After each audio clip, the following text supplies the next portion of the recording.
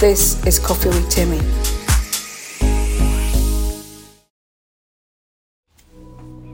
Hi everyone, how are you? Welcome to Coffee with Timmy. Today we're going to be talking about something that affects only women. But men can listen as well, because this will help you to understand some things about your wife, your mother, your sister, your friend. And I'm talking to someone who has been through it. So this is not just about research and figures and statistics. This is real. I'm going to be talking about having hysterectomy. And it's an operation that quite a number of women have had. It's an operation that quite a number of women have died having it. But it's also one that quite a number have survived it. And we thank God for this young lady, can I call a young lady, that I'm going to be talking to, that she has survived it.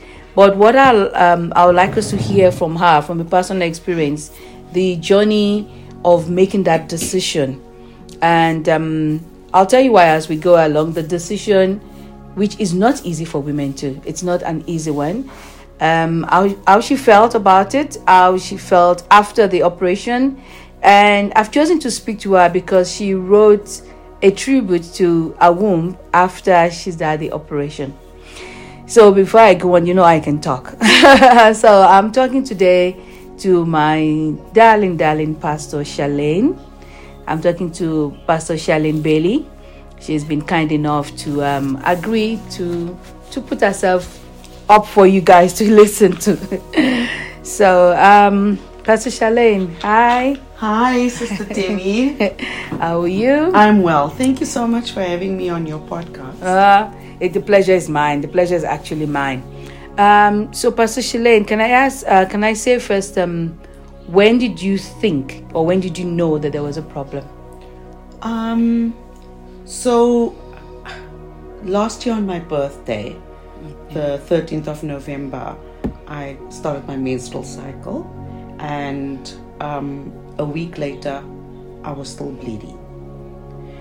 But I've had this kind of episodes on and off for the whole of last year, 2022. And the reason for me ignoring it initially is because I have an underactive thyroid. Okay. And so when you have an underactive thyroid, you do tend to bleed more. Okay. So I associated the bleeding with the underactive thyroid. But normally it would last maybe 8 to 10 days and then it would stop. But this went on for about 3 weeks, the bleeding. Wow. So much so that it would stop for a day and then come back 5 days. And then it will bleed like I'm starting the period all over again. And eventually by the 7th of December, we realized no, we need to see a specialist. Mm-hmm. So that's when I went to a specialist. Okay. And when you were told, I think you were only told you were going to have this operation in December. In December, okay. Yeah. And when you were told this is what the situation is and this is the only way to stop it, how did you feel? Okay, so when I went to go and see the gynecologist, I was told that I had a fibroid womb. So a fibroid womb is literally where the entire womb is taken over by this. Was that big? Yeah. An average size womb, a normal size womb, is 5 centimeters by 3 centimeters long.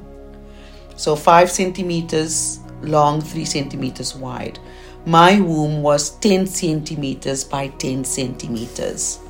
So it was literally double and in some cases triple the size of a normal womb. So, but it wasn't fibroids outside of the womb. It was an entire fibroid inside the womb that was growing like a baby. Mm-hmm. So as a result of that, I was bleeding all the time. Okay. So I was very afraid. I didn't really understand at the time what that meant. You hear a doctor using medical terms, but and then all you hear a doctor saying to you is that you have to have a hysterectomy. And my mom had a hysterectomy as well. So I knew what that meant, but still hearing it, it was extremely shocking. I was overwhelmed, I was scared, and I was equally angry. Because I was angry because I had done so much already as a woman, as a mother. I've given birth to children, 4 children, and I've made myself selfless for my husband, for my body. This was an attack upon me. I didn't feel like I deserved it at the time. So that was the base of my anger. That how much more must I go through as a woman? I've just endured all of this, and now I need to have this removed. My body is going to be cut open. I'm going to have to endure that pain. I'm angry now. Were you angry with your body? I was angry with life. Okay. I wasn't angry with God. I wasn't angry with my body. I just felt I was robbed. Okay. Yeah. Okay. Like I didn't deserve it. Yeah. So that was my initial feelings. And then the scientific emotions then started kicking in terms of based on what had currently happened to me. In order for me to have a better life, I need to undergo this procedure. So there's 3 ways of having a hysterectomy done. There is the vaginal way. Then they do the laser surgery in your abdomen. I can't think of the medical term right now. Okay. And then there is the abdominal hysterectomy. Okay. So because of the size of the fibroid, I needed to do the abdominal hysterectomy. Okay. Yeah. Okay. I can imagine. I can't imagine. Don't let me say. I can imagine. I can imagine the anger against the body. Like, I've treated you well. Yeah. You know. Yeah.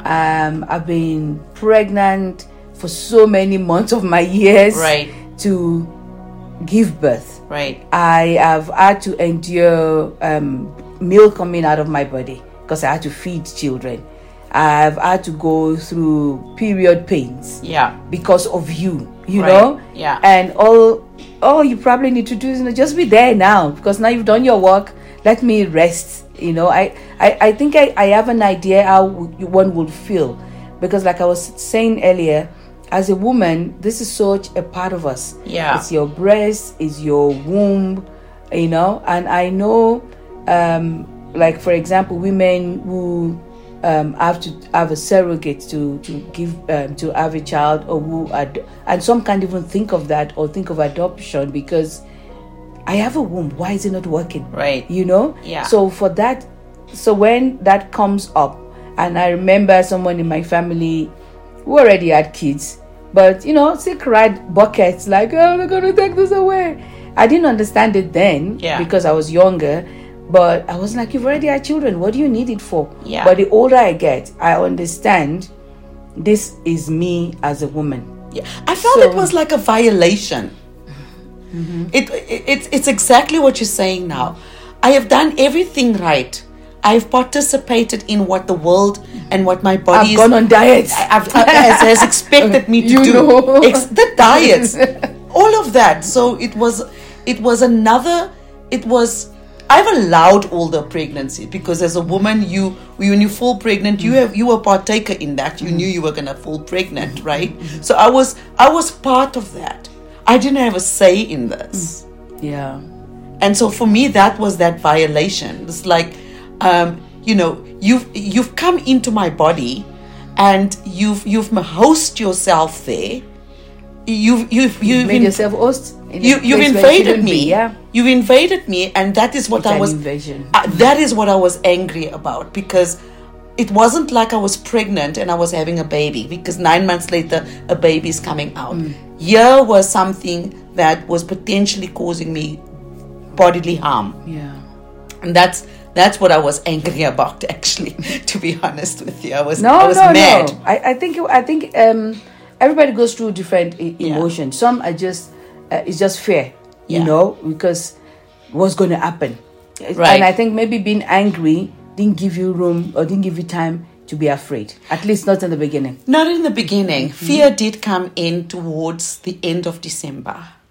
Okay. As we entered into the new year, that first week of the new year, I didn't want to.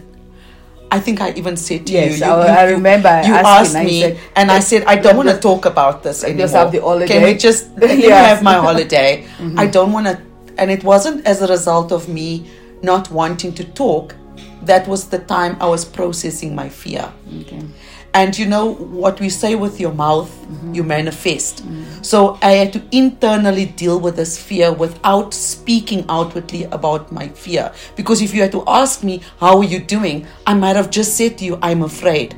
And I didn't want to use those terms loosely. Okay. Right? So it was really a time to just say, okay, I'm afraid now. In a couple of days' time, I'm going to be going for this operation. And I needed to work through that fear. Okay. Yeah. Okay. Yeah. So you got the date for the operation. Yeah. So here's the thing about going for this procedure, and maybe this will encourage women out there. When you know you've prayed and you've done everything that you were supposed to do, and you've been given all the options by your doctor, and it's important to know what your options are. You need to ask those questions. Don't take it for granted that you have to follow this procedure and there's no other alternatives. Don't be afraid to ask questions. Yeah, the hysterectomy should be the absolute last alternative in order for you to have a better life. But my doctor was, he was very wise. I think it's probably his experience, but he insisted that I have blood tests done a week before the operation. Okay.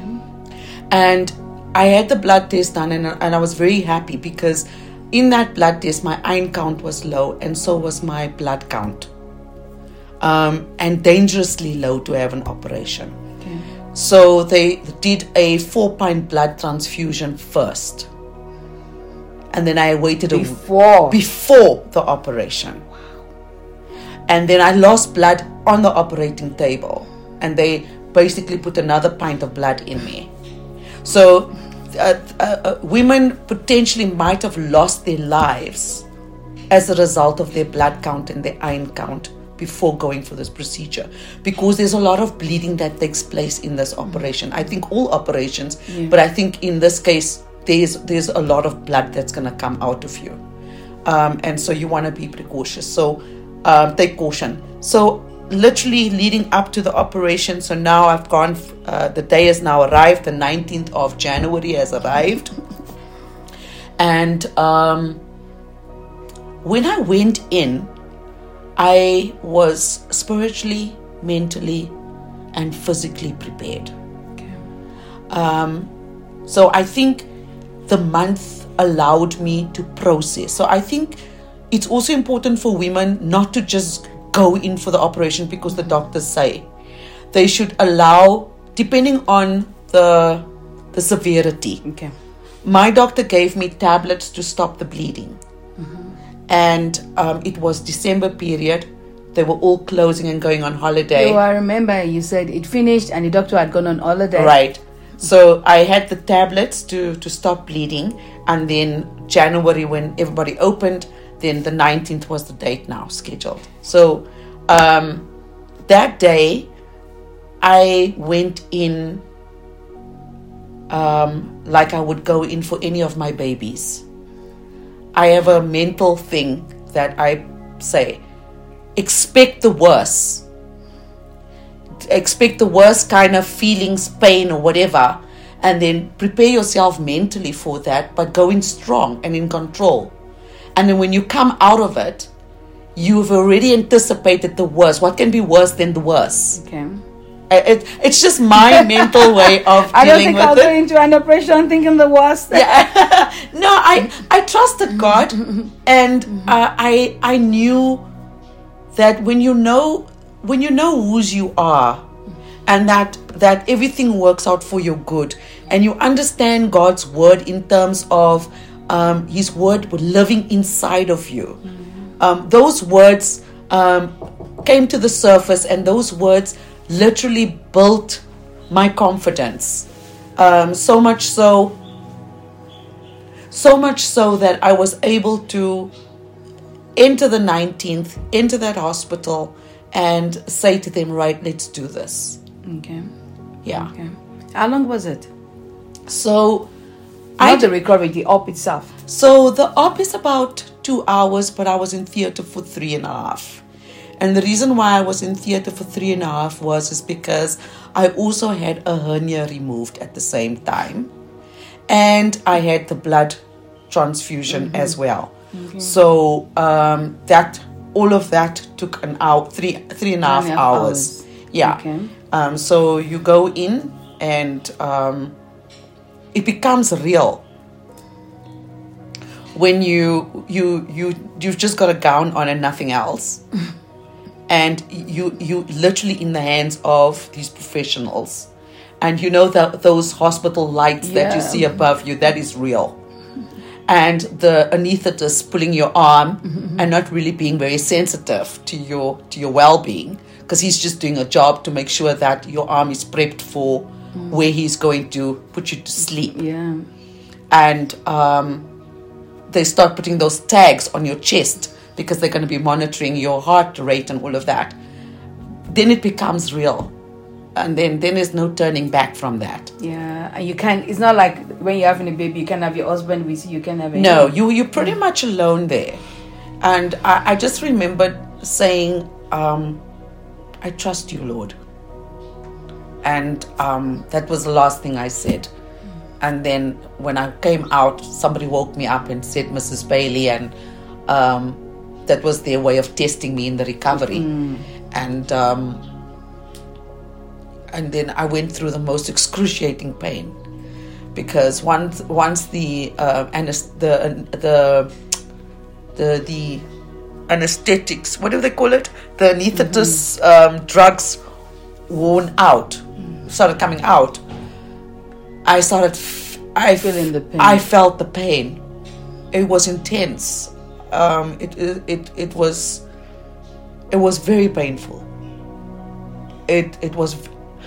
It was worse than giving birth. It was excruciating. I'd never experienced. I asked my husband to squeeze my leg, just so that I could feel a different kind of pain. Okay, so you could focus somewhere else. So I could focus somewhere else. All I could do was feel him squeeze. I felt his hands on my legs, but I felt no pain. That's how painful. It was so bad. It consumed me. Okay. So much so that they gave me a morphine injection and knocked me out. Yeah. And so I was literally drugged up for the next 24 hours, I think. Because when they checked on me around about 10 o'clock that evening, I was pretty much just out of it. Yeah. Just enough to have a sip of water and then gone again. And then 4 o'clock in the morning, somebody came to the room. And I don't know what they did. I was still out of it. And the next day, around about 9 o'clock, people were making noises. Then I started kind of like coming to. But at this point, it felt like my entire abdomen had sunk into the bed. Like I had There's something missing. There's something missing. I had no strength in me. And then from there, it was just pretty much they I must say that the medical profession is extremely knowledgeable about how to treat their patients. Your case must be extremely unique to have a different format. I think they've got the system and the format pretty much wired down. You go in for your operation, you have 24 hours in your bed, and then from there onwards you must get out of that bed. And I never thought I could get out of the bed, because how do you expect me to get out of the bed? You've just cut me open now. And I've just kind of like started feeling like I can manage the pain. And now you want me to get out of the bed. There have been studies that say being mobile actually helps you heal faster. But when you are the one in pain, it doesn't feel, I don't want to hear that. Well, you know what, I just want to sit. Sister Tammy, so part of the recovery is that they give you a therapist. Okay. So I had 9 o'clock a session with a therapist, and she literally helped me. I had no idea. Simple lifting of legs and arms could help you get out of bed. A simple movement with my arms and my legs that she directed me to do. She didn't do it for me. She just told me what to do. I did it, and I immediately felt I could get out of the bed. It was interesting. I never thought it would be possible, but it did happen. Got out of the bed with a bit of her aid, and she immediately took me walking. Immediately. From that point, I was walking. And I never thought I would be able to do that. That was quite remarkable. Got up, walked the entire ward up and down twice with her. And I said to her, I'm tired now. And she said, you did good. We're going to do this again tomorrow. And she got me back to the bed. And then I looked at my bed. And then I realized how sunken in I felt when I laid down. Because the minute I'm laying down, remember my core muscles now is extremely weak and fragile. Yeah. I did not want to get back into the bed. Oh, shame. Because you didn't want to feel that. I didn't want to feel that. That weakness, that inability to help yourself. Yeah. Because I was going to need help every time to get up. They took the catheter out after the first walk. Okay. Now I need to go to the toilet. To the toilet. So, cruel to be kind. And that helped. Okay. Yeah. And then 5 days in hospital. And then, of course, the journey of healing then started at home. Yeah. And when you got home, how did you feel? So now it's been taken out. Yeah. I know it was painful. Yes. When I say I know, because I did ask you, and I have spoken to some other people. Yeah. But how, mentally now, how are you coping with the fact that why? Okay, let me say, why did you write that? Okay. I think that's it. Yeah. So why did you write it? I wrote the tribute to my womb, because I had now already experienced the anger.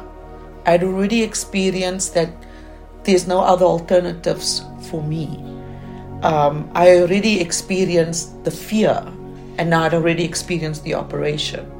So I just felt that I lost something. And then I recalled, what did I lose? And what did it mean to me having lost this? What did my womb represent to me? Because some of the ladies that I've spoken to is, it's the best thing that ever going to happen to you. Your body will never be the same again, and blah blah blah, all of that. But what did it mean to me? And when I thought about it, I thought, I recall, and I think the best way is just for me to read it, because I think I articulate my thoughts. Before you read, I think what most women don't do, they maybe stay on the now I'm not so much of a woman anymore, which is not true. No. Because here you still are, you're still a mom, you're still a wife, you're still very much a woman. You're still very much a woman. But I think when we give, like Pastor will say, give it a name, call it, call what it is. And then when we speak to it, I think that, so it's been, I will say from what you've been saying, it's been quite, the word is more than helpful. It's been a blessing that you are a Christian when you went through this. Right. Because you had God helping you to come to grips with what is going on. Right. And even when thoughts could have actually made things really bad, you had someone to hold on to. Right. When you're describing this hospital now, I'm thinking, oh wow, just looking up at the lights and all the strange faces, because everybody's got a mask on now. Right. You don't know who is who. That's the only. So when you said I was alone in there, I was going to say something. You said, but then I said, you realize that God was there. That's it. Yeah. And that's it. That just made it easier. But I think when I saw it, like I was saying to you earlier, when I read it online, I was like, I was so weepy, even though I wasn't the one going through it, but I could just imagine how this must be. You know, this is, thank you. But I'm going to miss you. I'm going to miss you. But thank you for being there. Thank you for doing what you were supposed to do. Yeah. Thank you for your don't let me say anything. So we going. She's going to read the tribute that she wrote to a womb. Right. Okay. So this is what I wrote, and this was pretty much what I felt was necessary for me to express to the world the value that the womb actually represents to us as women. So it's called A Special Tribute to My Womb. My womb has fulfilled her duty. Motherhood is so very precious to me and something that my womb has allowed me to achieve. A blessing and a beautiful experience, and I will forever cherish. During my pregnancies, I experienced several changes, both physical and mental. I had a growing stomach and suffered anxiety, fear, and insecurities at times. Despite this, my womb and I worked together to make my pregnancies as pleasant as possible. By embracing the changes and experiencing different sensations, learning about the process and taking care of myself. Over the course of 31 years, I have had given birth to 4 children. It is with profound gratitude that I acknowledge my womb for her service. The past few weeks have been difficult for me as I've had to part ways with my womb. Thank you for the glorious gift of motherhood. And that's pretty much... That's by Charlain Bailey. By Charlain Bailey. That's pretty much what my womb, the tribute was for. After all the anger, after all the pain, after all the fear of having to lose my womb, she had done me well. She had blessed me with something that no one can ever take away from me. I had the privilege of partnering with her to be a giver of life, and I did it 4 times, and I felt very blessed. And as I evaluated my life and where I am in my life at the moment, it was okay for her to go because she really had done her job. Okay. And pretty much that's what this tribute was all about, just to say thank you. Because do we talk about our womb? Do we... We just take it for granted. We just take it for granted. I mean, I realized as I was writing it that in all my pregnancies, I never thanked her. I never thanked her that my son was born. I never thanked her that we did this thing together.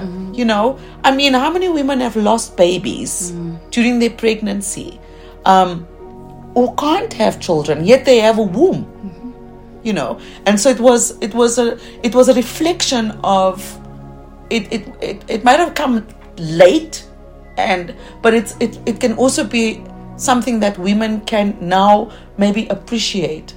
Go to your womb and say thank you for bearing children with me and being a vessel that houses and incubates a baby.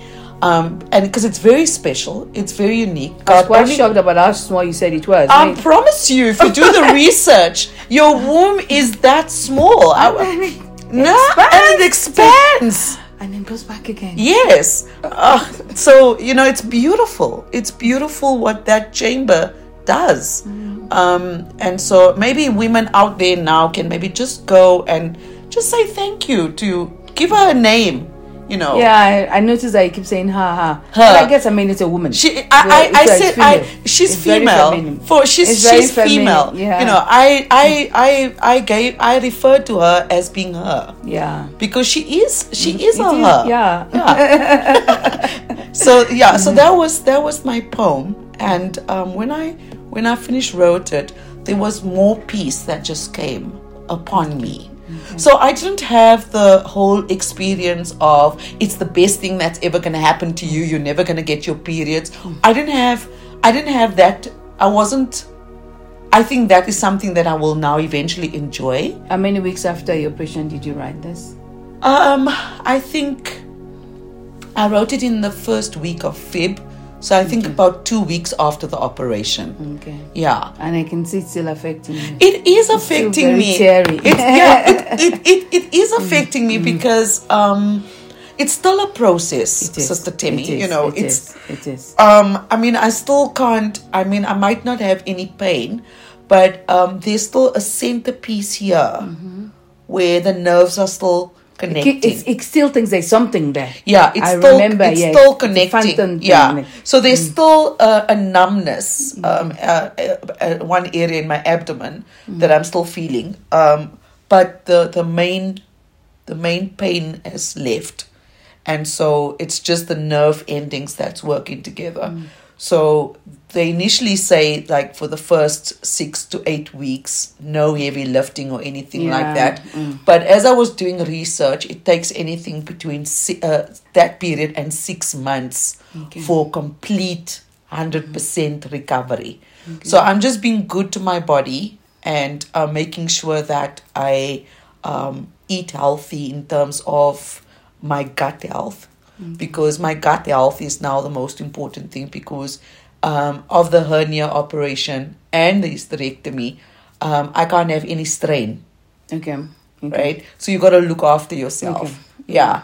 And I plan to go to gym 1st of April. And then my husband, in his wisdom, said to me, let's first walk around the block a good couple of times before you try and push into the heavy. And I must be honest with you, I really need to first do around the block before I can go to the gym, because the core is still weak. So if I'm sitting take it easy. Yeah, and if I'm sitting on a very low chair, I literally have to lift my arms up because there's not enough no strength. core muscles there. Yeah, the core muscles are still affected. So it is going to take some time, but we're talking. I'm teary. It is emotional, but it's an honest conversation with yourself, with your body, and yes, it will take a while. And thank you. Thank you for talking to me about it. So it's been Coffee with Timmy. See you next week. Bye for now.